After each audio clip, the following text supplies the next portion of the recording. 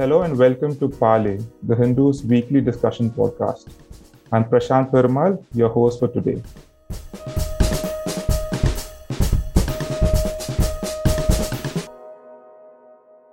In an address delivered at the Delhi School of Economics earlier this week, Mr. N.K. Singh, the chairperson of the 15th Finance Commission, warned about how the race to provide freebies to voters could be a quick path to fiscal disaster.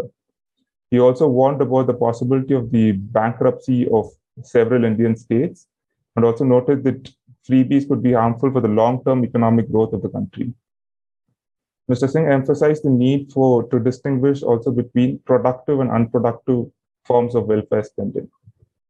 To discuss this matter, I have with me Ms. Renu Kohli, who is an independent economist and who previously worked at the IMF and the RBI, and Mr. Himanshu, who is an associate professor at the Jawaharlal Nehru University in Delhi. Welcome to both of you. I start with my first question. My first question is basically about one thing is is there, as Mr. Singh says, is there really a sustained trend of a deterioration in the financial situation of states, and also about are freebies actually threatening the financial stability of states, the fiscal stability of states? Ms. Renu, your take.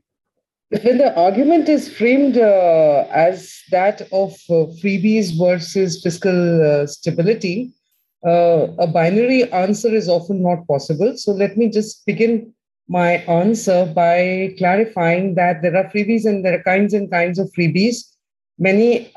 Some of them are extremely justifiable, some of them are not. And then again, in the next below that, there is a tier as to whom which segment of the population they are targeted against. And we can later on perhaps discuss about farm loan waivers versus free power to in urban areas to regular income earners. As far as fiscal stability and financial situation deterioration is concerned, so overall, if we see the welfare spending of the states, if they want to, if the situation is sustainable and affordable, then that's fine. And it is the prerogative of the political executive out there.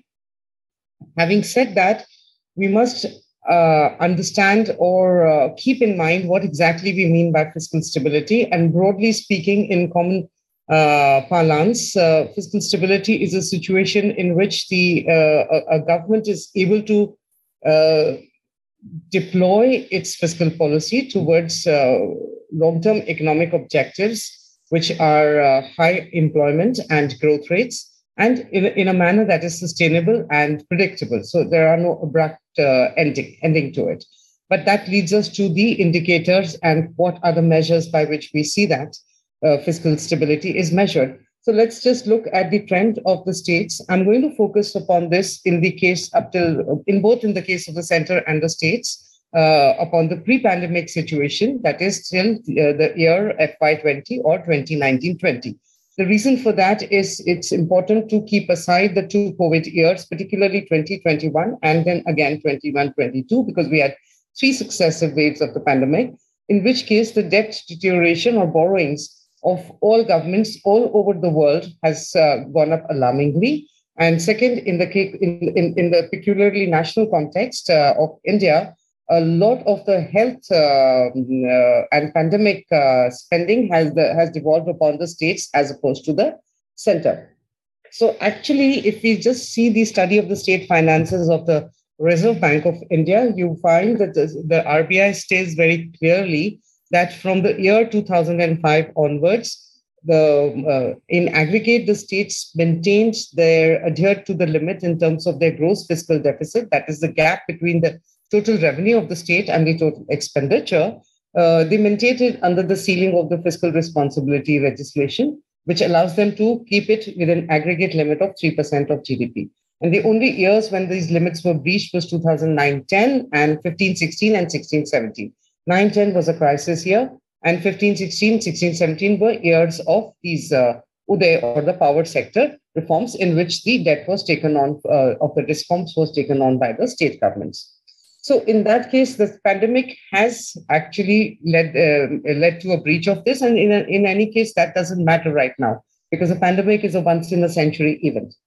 Second point is that what is the outstanding debt trajectory, which is the extent of borrowing which is accumulating. Now, under the fiscal responsibility legislation, the state's overall ceiling is 20% of GDP.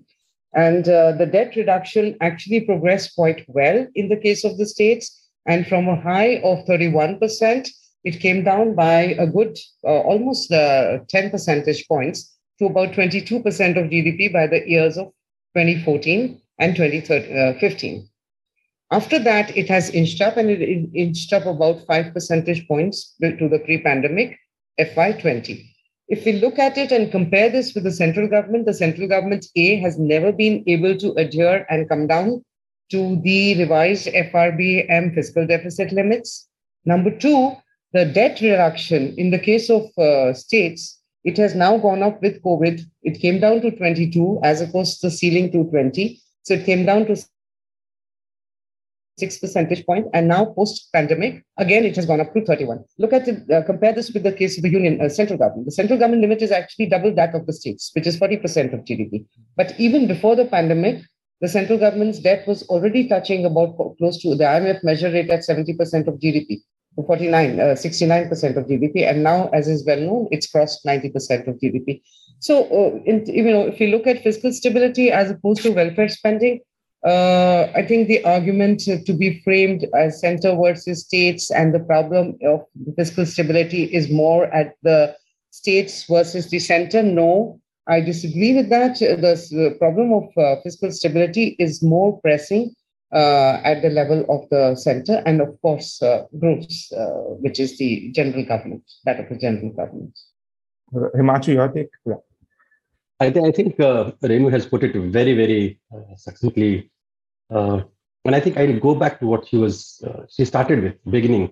It says that somehow we need to reframe the question itself. And I think there are three important issues which are involved.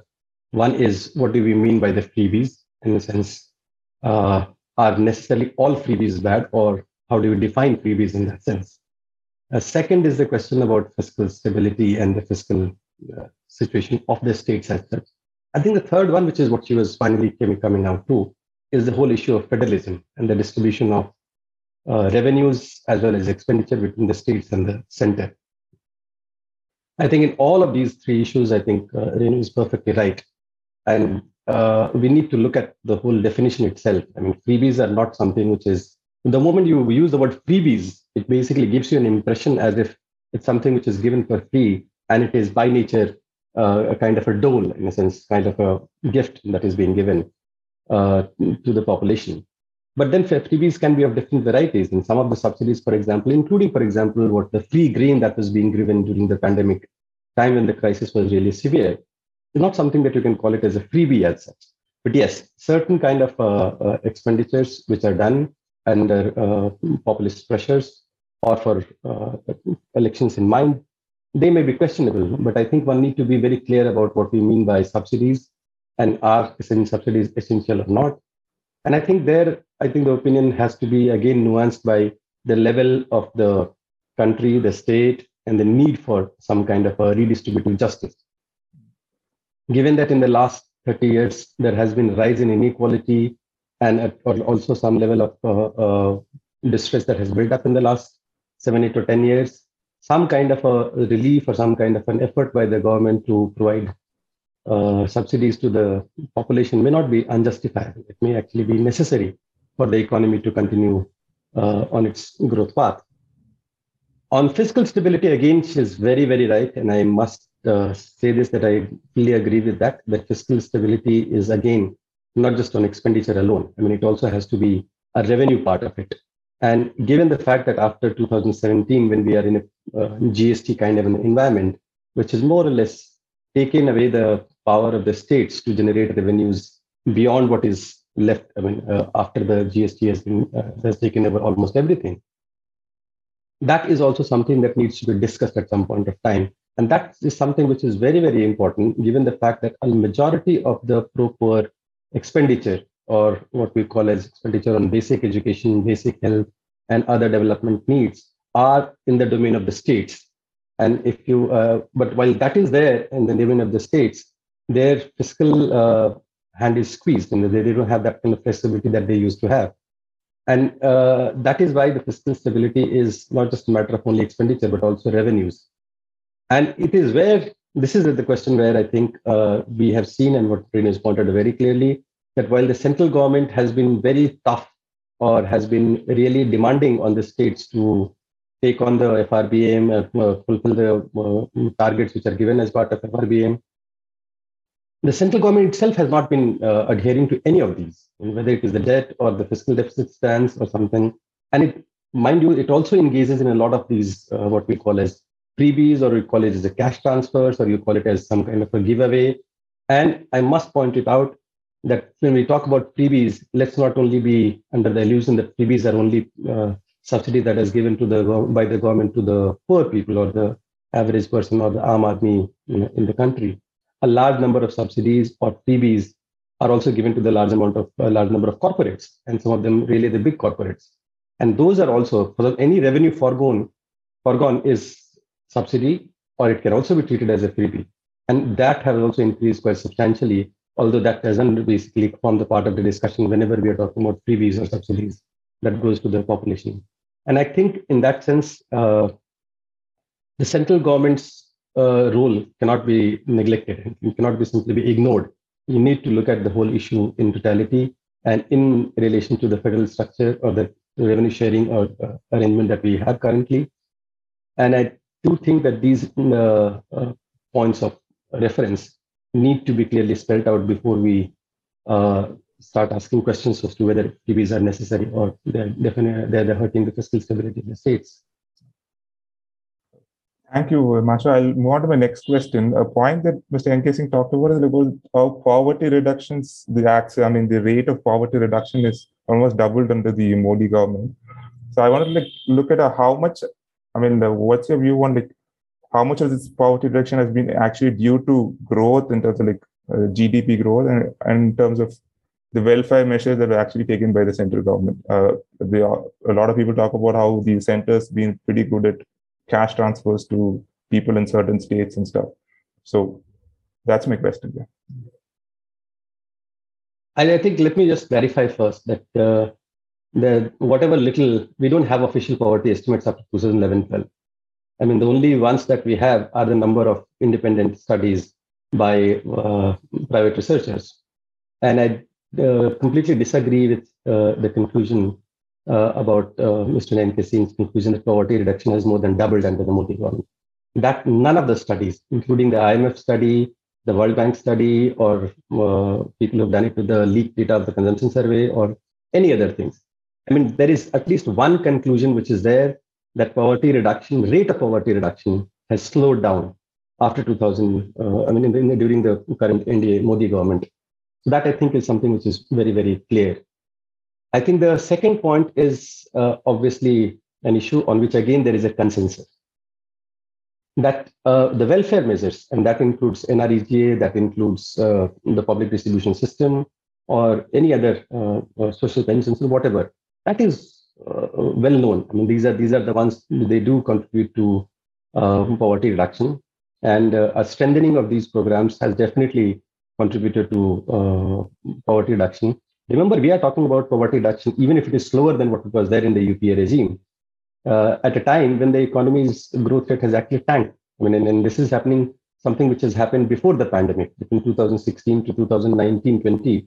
We had a growth rate slowing down by more than half. And if we are talking about poverty reduction still being there, then I think the welfare measures did contribute to a little bit.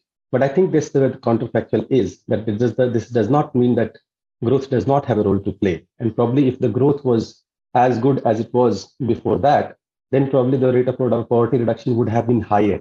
So I don't think this is a question of welfare versus growth.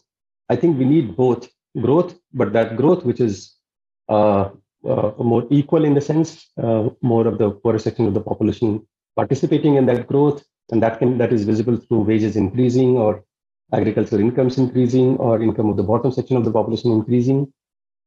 That kind of a growth does certainly contributes to poverty reduction. But even beyond that, at some level, the government will have to undertake welfare measures. And those welfare measures have had, and this is a proven thing, the welfare measures have had an important contribution to poverty reduction. I mean, NREG is a good example of that. The food subsidy programs have had a good example of that. And there are several others which one can look at and say that these do contribute to poverty reduction. So I think on all these issues, that is why I'm a little hesitant in calling them as freebies, because some of them may be essential, some of them may be necessary, not just for poverty reduction, but also for growth. Remember, we are in a slowdown simply because the demand in the rural economy and overall in the economy has collapsed. I mean, export demand obviously had collapsed, but overall consumption demand in the aggregate economy had collapsed. And that is now not a disputed fact. And I think the welfare measures have been able to at least allow the consumption demand to not fall further. And they may not have been able to lead to a full recovery of consumption demand, but at least they have been able to at least make sure that there is some consumption demand that is there, even if it means transfers. And therefore, they would like that they are as much a contributor to growth as they are for poverty reduction. Renu, your take. Yeah, I fully agree with the points that Himanshu has made. And I just want to add about 3 or 4 things to his explanation. One is specific to the estimates of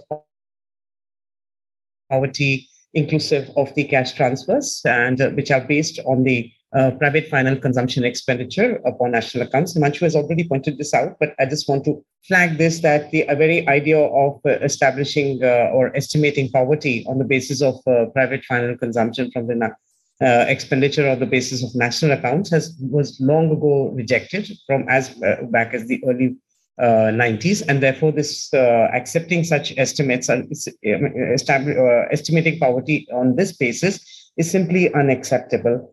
Also, what is not acceptable is the fact that there is no consumption expenditure survey. So, we have to question these estimates of poverty, both the World Bank estimation, which is based upon the Consumer Pyramid Household Survey of the CMIE, and the IMF working paper. Because there are 2 reasons for this. One is that at a time when the government is claiming that formalization has increased, and so there's no basis to believe this that the distribution has not worsened as an outcome of formalization. Second is that also at a time when free food is being given and additional, instead of the normal 1 rupee, 2 rupee that was being charged earlier in the last 2 years, plus 5 kg extra. What is the basis for believing that the claim that it is an extra supplement has no basis, simply because where is the proof that the underlying income of that particular individual, or the median individual, or the median poor has remained intact in the absence of a consumer expenditure survey? There's no way that can be established. So, I can elaborate or explain this for the listeners with a numerical example. Let's assume that the median individual income was, the poor income was about, say, 1,000 rupees a month. On top of that, the 35 kg of rice or wheat plus 5 kg extra has been given. So the PFCE estimates are assuming that 1,000 rupee income is intact. But where is the basis for that?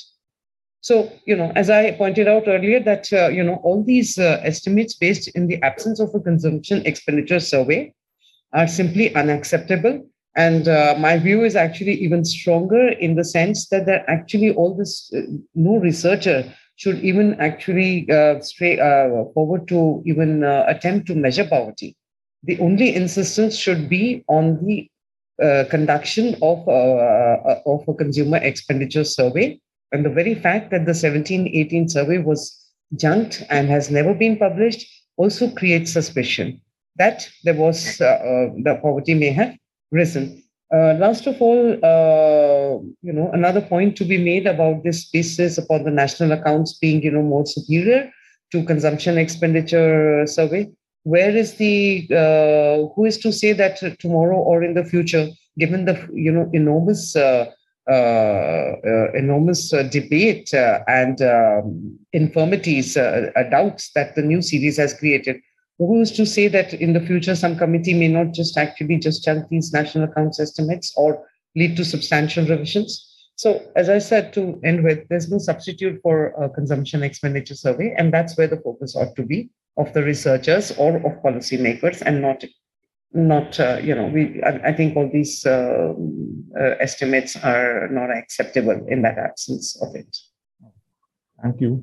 Himanshu, I would like to bring attention to the point of the different kinds of spending. Like welfare spending, there's obviously productive and unproductive. What's your view on how the fiscal spending of states? How what proportion do you think is productive, and what's a completely just based on getting voters to getting votes? Oh, well, we are in a democracy, and in a democracy where political parties will try and get votes from every section of the population, there is obviously a tendency for the state governments to try and provide some kind of a relief, some kind of a monetary benefit to the states. I mean, I am certainly in favor of expending, for example, the NREGA kind of a spending, or for example, the subsidies that are being provided during the food-related schemes, not just in the PDS, but also, for example, midday meal or ICDS. These go a long way in increasing the productive capacity of the population. So they are not just they're not just doles in a sense. A healthier, a nutritious, and a stronger workforce is something which is a necessary part of a growth strategy, and that's something which we cannot ignore. Or similarly, there is spending on education, or for example, on health that is provided by the state. So all of these are necessary, and I think one has to keep that in mind. And I wouldn't call them as purely a subsidy, and in fact, in a very counterintuitive sense, one can call these as an investment for the long term for improving the productive capacity of the population. I mean, any spending on education may not have immediate returns, but it is something that is going to be helpful to you in a longer period of time. But yes, there are obviously where state governments have gone astray and gone into all sorts of freebies that you call, or spendings, gifts. Cash transfers, I'm not so much in favor of providing just a cash transfer. That is very much fine for pensions, for example, for people who are not able to participate in the labor market. For example, the disabled, or for example, people who are old age infirm, or people who require that kind of a support. That's a different kind of a thing. But say, for example, subsidies which are linked to simply giving away free electricity, or giving away various things, or for example, loan waivers that you talked about earlier. I am not in favor of some of these, simply because there are undesired consequences of these, which may have, for example, the loan waivers do have a consequence on the whole credit culture, the whole the financial structure that is there. And I think when we try and look at why political parties do it, and for them that's the immediate need, and they want to get votes in the immediate run. And loan waivers are a very interesting way of reaching out. But the point is that this basically also obscures or blurs the very basic question as to why is it that the large majority of the farming community is getting into a debt trap every 5 years, or every 3 years, or every 10 years? Because that's something which is a far more important question that needs to be answered, rather than providing relief. These are like palliatives. These are paracetamols. You give them, get the symptoms down, but you're not really taking care of the disease or the problem, which is basically creating these symptoms every now and then. So those are things which need to be talked about. Similar is the case of the subsidies that are being provided in the name of, say, electricity. Again, access to electricity is very important, and access to electricity to a large majority of the population is very, very important. That is growth enhancing, that is also poverty reducing. We need to have that kind of policy to have more equitable and more accessible, easier access for majority of the population to basic necessity, not just electricity, for example, even telecommunications. The basic access is something which is now no longer a luxury, but is seen as an essential thing. We need to really be talking about some of these issues in the larger context of do they actually contribute to growth? Do they actually contribute to poverty reduction? Or are these simply being done to get short-term benefits at the cost of long-term deterioration in the way these are priced, or the way these are market distorting, or the way these are leading to some kind of a wasteful expenditure. We know about this, that free electricity that is being given in various states to the rural communities, that some of them have led to disastrous consequences in terms of declining water table, in terms of wastage of electricity and various other things. And I'm sure there are better ways of reaching out to the farmers, providing them support, and which is necessary. And I'm saying that this support has to increase, but one has to go into ways of doing it. Similarly, for example, PM Kisan. I mean, remember, the PM Kisan is a cash transfer that was given by the central government, initially announced for 75,000 crores, then going to 90,000 crores. But it came during the same period when the investment in agriculture in real terms was declining. And that, I think, is something which is dangerous, because it is coming at the cost of long-term investment in agriculture, which is required, which is necessary, given the natural resources, state of natural resources in our country, which has gone into some kind of a deterioration. So I think it's not a binary in a sense. There are nuances to it, and one will have to get into those nuances to take a final call on whether these are necessary or not necessary. One last issue is, and I think some of the people have been questioning about this whole being subsidies, for example, those which go into education, for example, laptops and other things. I am not so much of, I think some of them have now become necessities. So there's no longer a luxury. I mean, giving subsidies to the telecom sector may have been a luxury in 20 years back. But today, these have become like almost essential tools of survival, increasing productivity, knowledge, skills, and various other things. So one has to go item by item, go into really what works, what doesn't work, who is benefiting out of it, who is not benefiting out of it. All of these issues have to be discussed before we finally come to a conclusion and say that these are right and these are wrong. Some innovation may be required to really achieve the same objectives without compromising on long-term growth or on fiscal stability, or really the efficacy of the interventions that is made in by the population. So I think we need a more nuanced understanding than what we are currently engaging in. Ms. Renu, your take? I broadly agree with Himanshu about the distinction between power. I mean, there is absolutely no justification for promising, X, Y, Z, 200, 300 or whatever number of units to middle class or urban populations who are income earners, and by and large regular income earners. I have a slightly different perspective upon loan waivers, simply in the light of agriculture being a very costly and extremely risky. It's one of the riskiest activities to undertake compared to, say, manufacturing or any of the services segment. And there is always, how can I put it, restructuring and avenues of relooking bank loans to corporates, to medium and small enterprises, and so on, in the event of a downturn in the business cycle or any kind of extraordinary shock. Now, in the light of, incremental weather